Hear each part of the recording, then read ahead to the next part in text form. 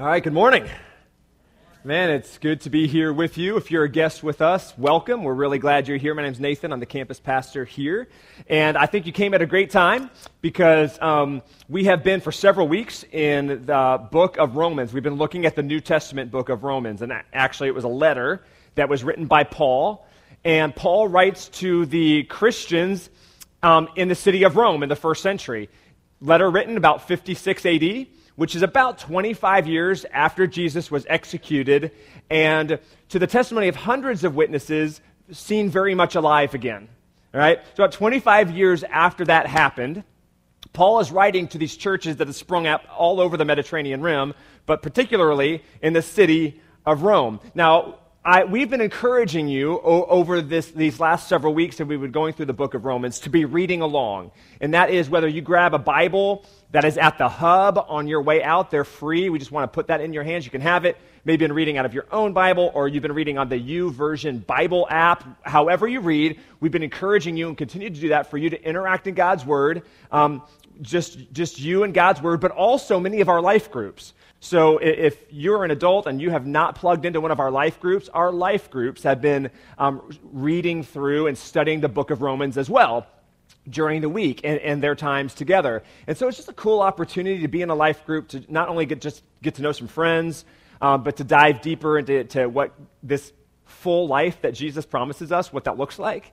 And so those are just really cool, unique opportunities. So if you're not connected here at White Oak yet, and you want to, that's a perfect way to connect, is to jump into a life group. Many of them are wrapping up here towards the beginning of December, but we will kick back off at the end of January. So it's not too early for you to put on your connection card in your program, hey, I'd be interested in a life group, and we'll let you know when we can jump into those.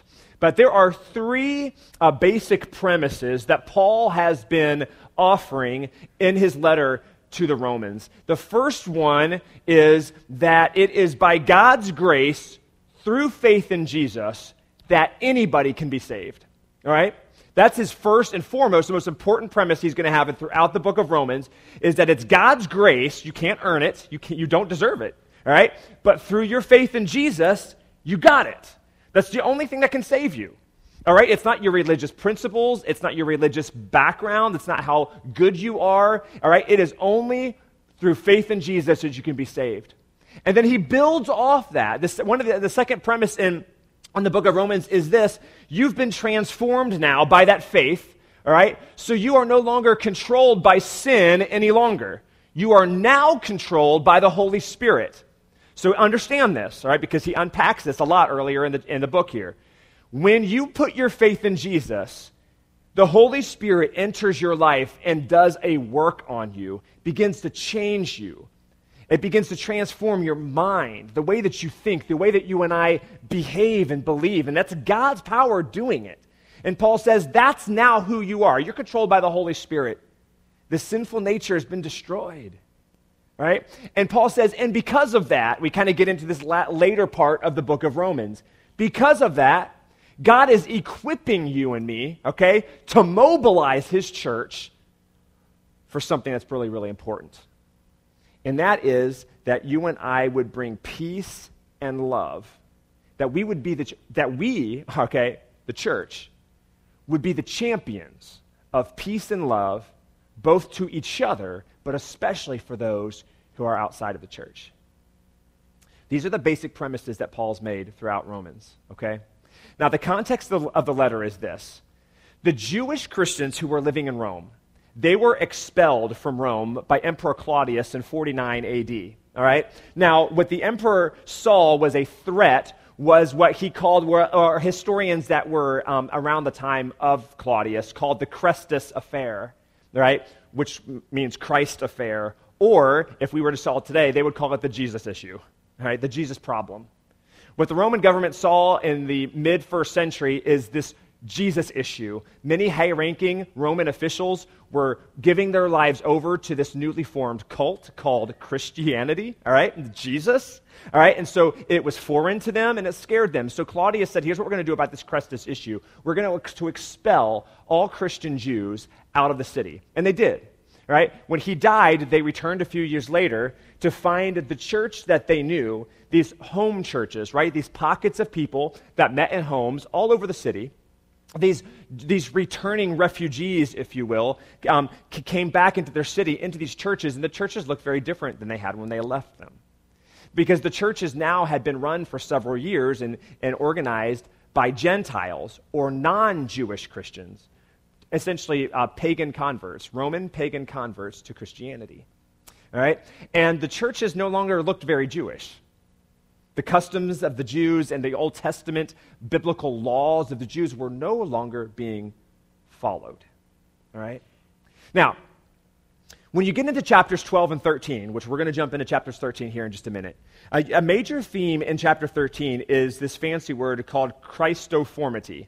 Christoformity. Now, I'm not going to just say that really again. We're going to say it this way.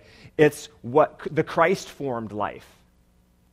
Okay, major theme in chapter 12 and 13. What does this life for followers of Jesus who have been transformed by the power of grace and faith, what does this Christ-formed, this Jesus-formed life look like? Now, Paul's going to introduce this to the Romans, just as he's going to introduce it to you and me today. All right? Because he's going to say to the Christians living in the city, he said, no longer is your weapons power and violence, which was so common in the Roman Empire. Now the Christians in Rome are going to use the weapons of peace and love. Like, those are going to be your weapons. And those weapons of peace and love are going to bring this entire empire to its knees in submission. Not in submission to a ruling authority who came and oppressed, but in submission to their heavenly Father so they can experience this full life that Jesus promised. And the weapons that you are to use, Paul says, is peace and love, and you're going to change the city. That's what the Christ-formed life does. So here's our big idea today is I am love. It's written on the front of your program, and we're going to unpack that here this morning. So you cannot really read chapter 13 as it goes with all of this without reading first chapter 12 because one just kind of bleeds right into the next.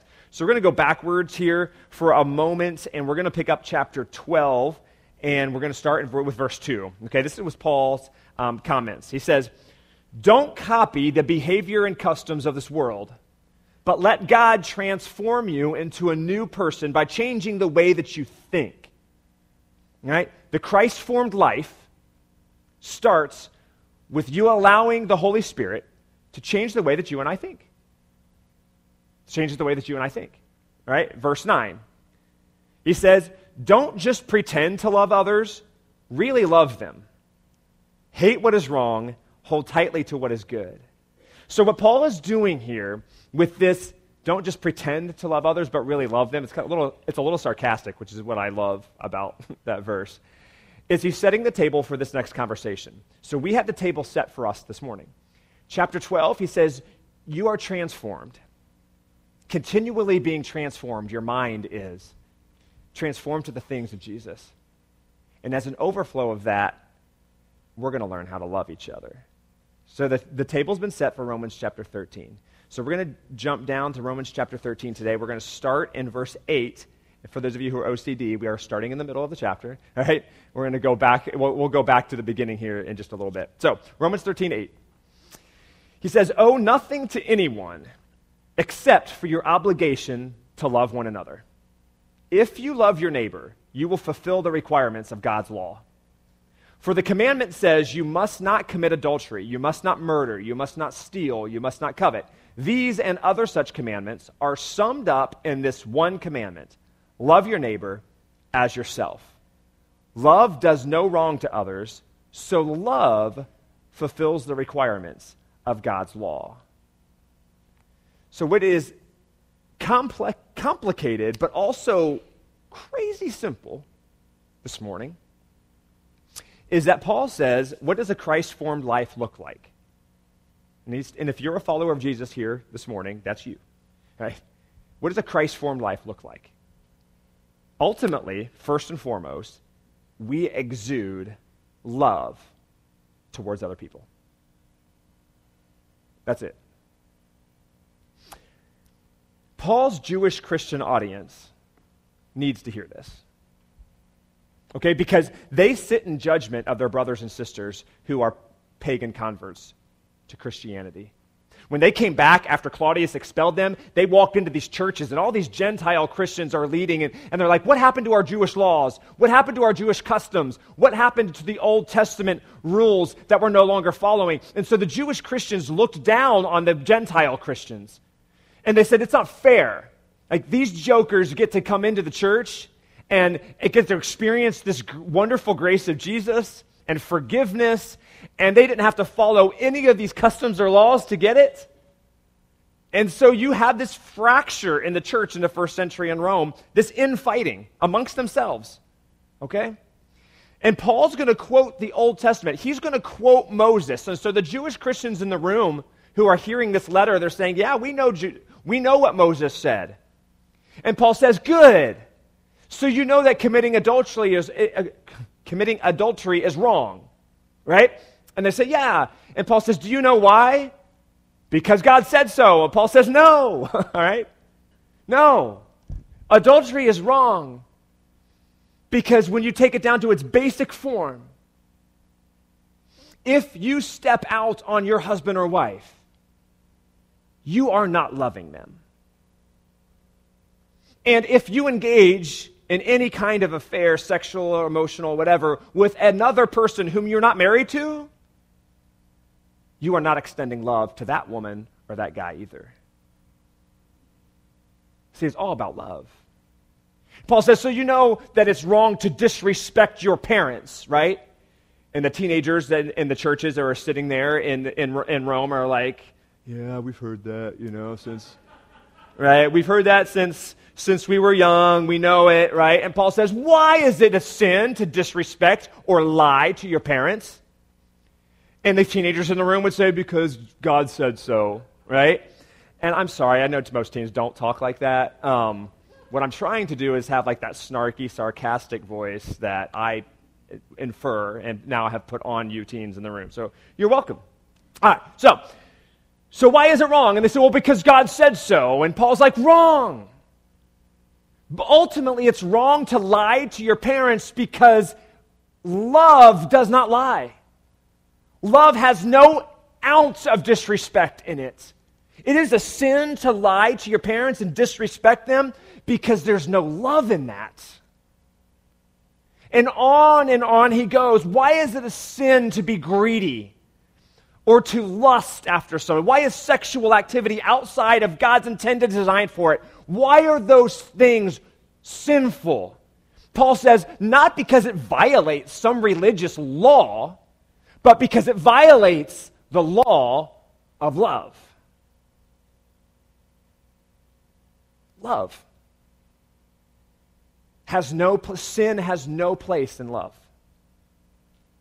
And that's why it's sin. So Paul says to the Jewish audience, you want to be just bent on fulfilling God's requirements of you? And they're like, yeah. And most of us might say, or many of us, I should say rather, yeah, I want to know that I'm fulfilling what God requires of me. Paul says, great. Sell yourself out to love. Sell yourself out to love. But our hearts, and this is really no matter what you believe about faith or about church or Jesus or where you are on your spiritual journey, all of us have a tendency not towards love, but towards something else. We say, okay, love, that's sell myself out to love. Well, what does that mean? Well, what does it not mean? Okay, because that's normally, our first inclination usually is not love, is it? Now, I mean, it's easy to love people who you think deserve love, right? So it's a little easier to love people who you think like, oh, okay, it's my family and I'll love them. I treat them like garbage, but I love them. I'll love my wife or my parents or my friends. Like I'll use the word love. There was that sarcastic voice again. Sorry. It's easy to love people who I think deserve my love. It's easy to love people who something will reciprocate back to me, right? It's easier to love those people if I think I'm going to get something in return, right? Christmas is coming, and those are the people you buy gifts for, right? You're hoping you're going to get something back. No? Nobody else? All right, that's just me. That's fine. Now you little insight into my psyche. All right? It's easy to love when you get to decide what love looks like. When you get to define it, that's easy. Now, it's harder to love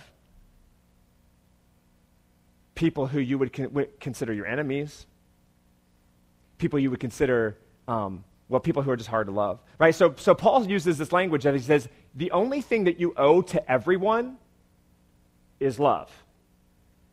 But oftentimes we think we owe people exactly what it is that they've done for us and to us, don't we? That's often our first inclination. Paul says the only thing you owe is love. And we think, yeah, but... I know Jesus, I love Jesus, but he's not going to get away with what he just did. Or she's not going to get away off the hook for what she said about me. So ultimately, we get to define love as, it's love until you screw me over. And then it's on.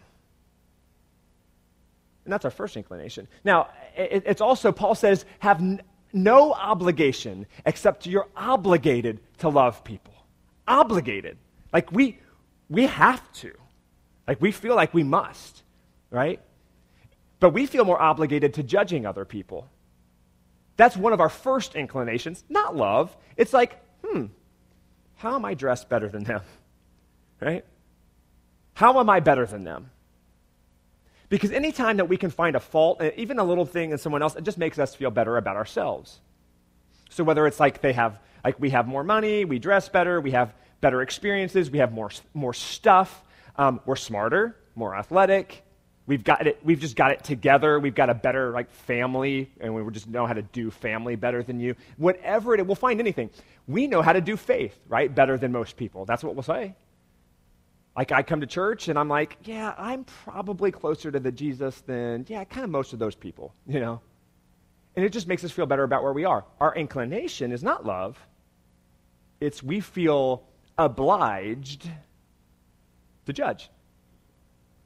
And on it goes. We define our faith journey. We define our spiritual journey as a list of rules. We just do. So it's no wonder why the millennial generation, actually the generation before that, which is mine, which is Generation X, all right? Then the millennial generation and whatever letter they've attached to the next one, Z or XYZ or something, all right? It's no wonder that those people are leaving the church in droves in America. Why? I think largely because they were raised, either intentionally or unintentionally, to believe that faith and religion was just a rules, a list of boxes to check. And it really didn't much have to do with love. Paul says, sell yourself out to love. And he's talking to an audience who really, that's not their first nature. Is it yours? Is it mine? So we say, okay. Paul says, love. So we have to ask the question. So what does that look like? What do I do? Now, why is that the wrong question? Because we want to turn loving somebody into a rule so that we can measure whether we've done it or not. This is the crazy cycle. So Nathan, let's look at what Romans says, what love looks like, so we can check that box so we know we did it. Love's not a rule that you can just write off and say, I'm done. I'm good. Okay, so what does love require of me? What does love really require of me, right? And we want a simple answer for that so that we can check the box. Paul is telling the church, Moses said it, love your neighbor as yourself. Jesus reiterated that and modeled it with his life. And the only way that we're going to change our city and our schools and your home is through love. Now, Paul has been dealing in Romans chapters 1 through 11 with an internal issue in the church. These Jewish Christians and these Gentile Christians who just can't get along, all right? He shifts here in Romans 12 and 13. He's going to pivot. And now Paul's going to challenge them, well, what is a Christ-formed life? If you are being transformed and formed to look like Jesus, what does a Christ-formed life look like when it applies to those who are outside of the church, those who aren't part of the faith community? Now listen to what he says. Now we're going to go back to chapter 13, verse 1. This is how he begins this conversation. It's going to bother you. It's great. All right. Everyone must submit to governing authorities, for all authority comes from God, and those in positions of authority have been placed there by God. So anyone who rebels against authority is rebelling against what God has instituted, and they will be punished. So you must submit to them, not only to avoid punishment, but also to keep a clear conscience. Pay your taxes, too. For these are for the same reasons. For government workers need to be paid. They are serving God in what they do. Give to everyone what you owe them. What you owe them. What is it that he said you owe them? Love. And give respect and honor to those who are in authority. Now, people really get bent out of shape with this one. It's great, isn't it? Because what your natural response is, and I just read that at face value, and I say, okay, well, what about Hitler? Right? That's kind of like our first go-to. What about Hitler? What about Stalin? What about pick your current political leader that you don't like? All right. What about what about corruption? What about abortion? What about these rules and these people that, are Christians supposed just to submit to them and support them and vote for them even if we disagree with them? That's what God's trying to say? And it bothers us because that's how it reads outside of the context. But context is important. When the Jews returned to Rome, Claudius is dead. Nero is now the emperor. Now, if you've ever heard anything about Nero, he's not going to be a big fan of Christianity either, so it gets bad for them, even worse for them later. But the empire suffers from a heavy tax burden to wage the wars that Rome is waging, to conquer the territories from India to North Africa up to the British Islands, right? It's an expensive thing to wage war and keep an empire together. So the Jewish Christians are heavily taxed, along with every other citizen in Rome. Now, what's probably going on here, because this context is so specific, is that Paul is hearing inklings of rebellion. All right? And it's probably not the Jewish Christians arming themselves and going out in the streets, because that's never usually gone well for the Jewish people. All right? But it's probably the Jewish Christians revolting against their government in a more subversive way by not paying their taxes. This is what the Jewish Christians are saying. They're gathering in groups, and they're like, you know what? We hate Rome, right? We hate the oppression. The Jews felt this great zeal of national pride and patriotism, and they hated and resented this occupying government, right? So what Paul is dealing with is you've got groups of Christians gathering together and say, you know what we're going to do? Screw Rome and their emperor. We're going to stop paying taxes. That's what we're going to do. That's how we're going to stick it to them. That's how we're going to fight back. So in the beginning of chapter 13, all right, this isn't a commentary on how followers of Jesus are always supposed to, without question, always support and agree with the governing authorities, all right? What Paul is stressing is that you and I, as followers of Jesus, must learn to love even when the odds are stacked against us. Even when we don't want to. Even when it doesn't make sense. Even when it's unfair. Even when our enemies seem to prosper and oppress. Paul says, your weapon against such things will be love. What does love look like when the odds are stacked against us? And then he gives us a couple descriptors of it that I want to share with you today. One of them is he says you must love your enemy. Now, to love your enemy as yourself is probably one of the oldest, most known mantras of the Christian faith, and it was 1,000 years old before that, going way back, because Moses had said it to the Jewish people. It's an early command of God is to love your neighbor as yourself. Jesus will reiterate this phrase over and over again in his ministry. Love your enemies and love your neighbor as yourself. Anybody familiar with the story of the Good Samaritan? One of the most popular ones. Jesus is just emphasizing this fact. You will love your neighbors, your enemies, as much as you love yourself. In fact, Jesus is going to do something even very audacious. Is one time these Jewish religious leaders are going to come up to Jesus and they're going to say, what is the most important commandment? And of course, this Jewish religious leader is thinking back to Moses' words in Deuteronomy, and he says, it's to love the Lord your God with all of your heart, with all of your strength, with all of your soul. And then Jesus says, and the second most important commandment is just like the first one. Wait a minute. There's nothing more important than loving God. And Jesus says, yes, there is. Because if you claim to know my Father, then the second commandment is equal to the first one. You will love your neighbor as yourself. This one is equal to this one. And it's saying weird things like that eventually got him killed.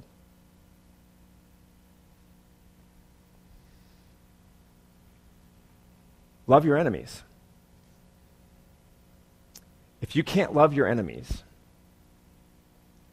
those who talk about you, those who make fun of you, those who don't look or think like you, those people that you don't like, and listen, some of us will consider our spouses sometimes as an enemy, right? Our kids, your parents, maybe your boss at work, maybe there's annoying coworkers. Paul's saying if you can't love your enemies, then this is so hard to hear, then you don't know what love looks like at all. Isn't that hard to hear? Then you have no idea what love looks like at all. Paul knows this, that the way of the Christ-formed life is that followers of Jesus in Rome are going to pay their taxes and they're going to be good citizens. Why? Because by paying their taxes and being good citizens, they are going to exude peacemaking and justice and love. And love, not rebellion, is going to win their city. I wonder if the Christians in Ross know that. Or the followers of Jesus in Coleraine know that. If we want to see our families and our schools and our city change, the people of Jesus Christ would love, especially when the odds are stacked against us. He also says, in this love your enemies, is you have no obligation to anger, so let go of your anger. You're only obligated to love, not for revenge. Let go of your anger. Man, we have a hate and run culture, don't we? I mean, you can hate anybody now, and it's great. It's fine. Pick your group, pick your occupation, pick a color of skin, pick your gender, and you can just hate anybody and everybody. Because you're not allowed to hate anybody, but everybody hates everybody. It's a crazy culture we live in, all right? And it's just so easy to hate. Anybody on Ross Talk? Anybody on Ross Talk? Right? It's kind of like this community kind of, I don't know, Facebook page or whatever. And Ross Talk is fun. It's fun in a horrible way. Like, if you just soap operas are off TV now at daytime for the most part, but you just scroll through Ross Talk, and it's like crazy. People are crazy. Also, it's good for if you lost your dog. It's also good for that. But But I'm telling you, and I love you, and I just appreciate the boldness people have on Rostock. It's just crazy. Okay, so because it's so easy, isn't it, to criticize and just hate on people and then just kind of back off and run away. And we just live in this hate and run culture, right? I remember a time, and this is so convicting for me, I'll never forget this moment, when before we moved to Ross, we lived in Coleraine Township. And we lived in a neighborhood that was right off of Coleraine. And to follow that street back into the neighborhood, there were some apartment buildings that were partially government housing. And so there were people that had needs, right? There were people who were struggling more than me, who would often be pedestrians and would walk by down our street up to Coleraine Avenue to go to the store or catch the bus or whatever was happening up there. And people walking by. My car got broken into once, and by broken into, I mean I left it unlocked and things were stolen. So broken was not really what happened. The best part of that story is, side note, is I had a computer bag sitting in there, and they took it, and the only thing in it was a Bible. Isn't that great? And maybe a pen. I don't know, but so they could highlight their favorite verses. So I'm an evangelist at heart. Like you just steal my Bible all day long. All right, so I remember seeing people. I'm just standing at my dining room window, and I just watched these people walk by. Like a dozen times a day, you could look out and see people walking. And I just remember thinking, I don't remember specifically what I thought, but I would be embarrassed to never tell you. Just contempt, judgment. It wasn't love. And I remember thinking these thoughts, like, just how am I better than them? And oh my gosh, like this neighborhood, and just, you know. And I hope you don't know, but I'm guessing you do. And I remember thinking in that moment, like the Holy Spirit's like, what are you doing? You self-righteous turd. Right? Like, I'm standing there thinking, wait a minute, like, that is a son and daughter of God that just walked by there. No less than me. They deserve no less than I deserve. And that is the love from a really good Father in heaven. What if my first response looking out that window that day was love? What if it was just my first thought? Forget any action that was put behind it. What if my first response was just love? It was not. It was my fifth thought. And it convicted me. A Christ-formed life in the Roman Empire and in Ross Township and in Coleraine Township and in Cincinnati, Ohio subverts rebellion or revenge and anger, and it turns it towards generosity. The way that the Christians in Rome and in Ross and in Cincinnati and Coleraine will turn their city around is by striking back with peace and love. Thirdly, Paul turns to the pagan converts to Christianity, and he pivots and he starts talking to the non-Jewish Christians in the room. And he said, and you're not off the hook either, because you've been transformed by Jesus. So wake up your faith and quit falling asleep at the wheel. He tells them they've been asleep in this stupor. Here's the third thing. You love your enemies, you let go of your anger, and you wake up your faith. Look what he says in Romans 13:11. This is all the more urgent for you to know how late it is. Time is running out. Wake up, for our salvation is nearer now than when we first believed. The night is almost gone. The day of salvation will soon be here. So remove your dark deeds like dirty clothes and put on the shining armor of right living. Because we belong to the day, we must live decent lives for all to see. Don't participate in the darkness of wild parties and drunkenness, or in sexual promiscuity or in immoral living, or in quarreling or jealousy. Instead, clothe yourself with the presence of the Lord Jesus Christ, and don't let yourself think about ways to indulge in your evil desires. Man, Paul's turning to these guys and it's like, listen, I know how you Romans love to party, all right? You know how to throw wild parties at night, right? I've been here enough and I know. He said, but Christ has transformed your life now, and the rule for you is love. So you're putting aside those things because there is an urgency about us right now. Wake up. Like, you've been transformed. Let's not waste any more time than showing love to our neighbors who are not in the church, who don't know Jesus. He's like, but many of you believers are in this with this stupor. You're asleep. You're asleep in your marriages. I mean, you're married, but like, you don't know what it really means to love your wife.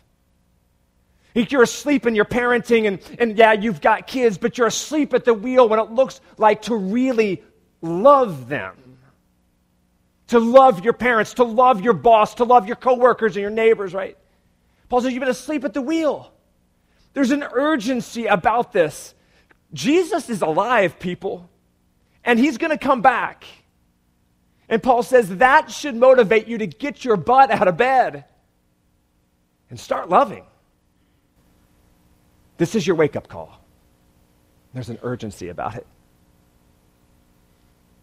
And that is how Paul ends chapter 13.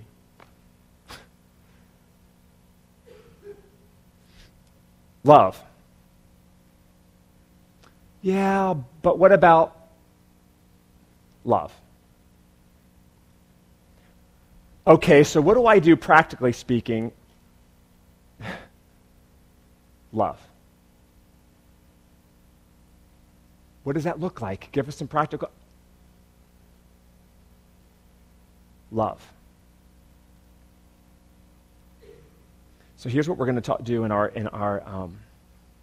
time of reflection this morning, and the band's going to come out and they're going to play, and we're just going to give you a minute. And I know sometimes when you're sitting here in the quiet, a minute feels like 5 minutes, and that's good. All right. So this is what we want to do in this minute-long, 5-minute period. Is I want you just to ask your Heavenly Father, or maybe it's for the first time in a long time you've ever even talked to God. I want you to ask this question for yourselves of Him. And this is the question that every follower of Jesus, in fact, even if you're not following Jesus, ask yourself this question, because you're going to be amazed at what it does. What does love require of me? What does love require of me? In your relationship with your parents, what does love require of me? And how you raise your kids, what does love require of me?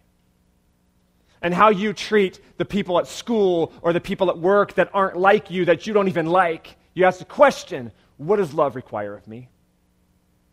In your marriages, to love your husband well, what does love require of me? When it comes to your sexuality, and this gift that God gave you in a committed marriage relationship, right now, today, what does love require of me? To my brothers and sisters in Christ who sit next to me and serve next to me and study and love next to me, what does love require of me for those inside the church? For those who aren't part of a church family? People I don't even know, or people that I do. What does love require of me? Paul says at the beginning of Romans chapter 12, he said, "Dear brothers and sisters, I plead with you to give your bodies to God because all He has done for you." All of this, all of it, comes because God loves you. Because you are a son and daughter of a Father in heaven who loves you perfectly, just as you are. You are loved so well. So love. What does love require of me? Let's ask God that this morning. Father God, I thank you for loving us. I thank you for the grace and the forgiveness and the love that comes from Jesus Christ. And we ask this question now, Father, asking you to just put a burning passion in our hearts to answer this question. What does love require of me?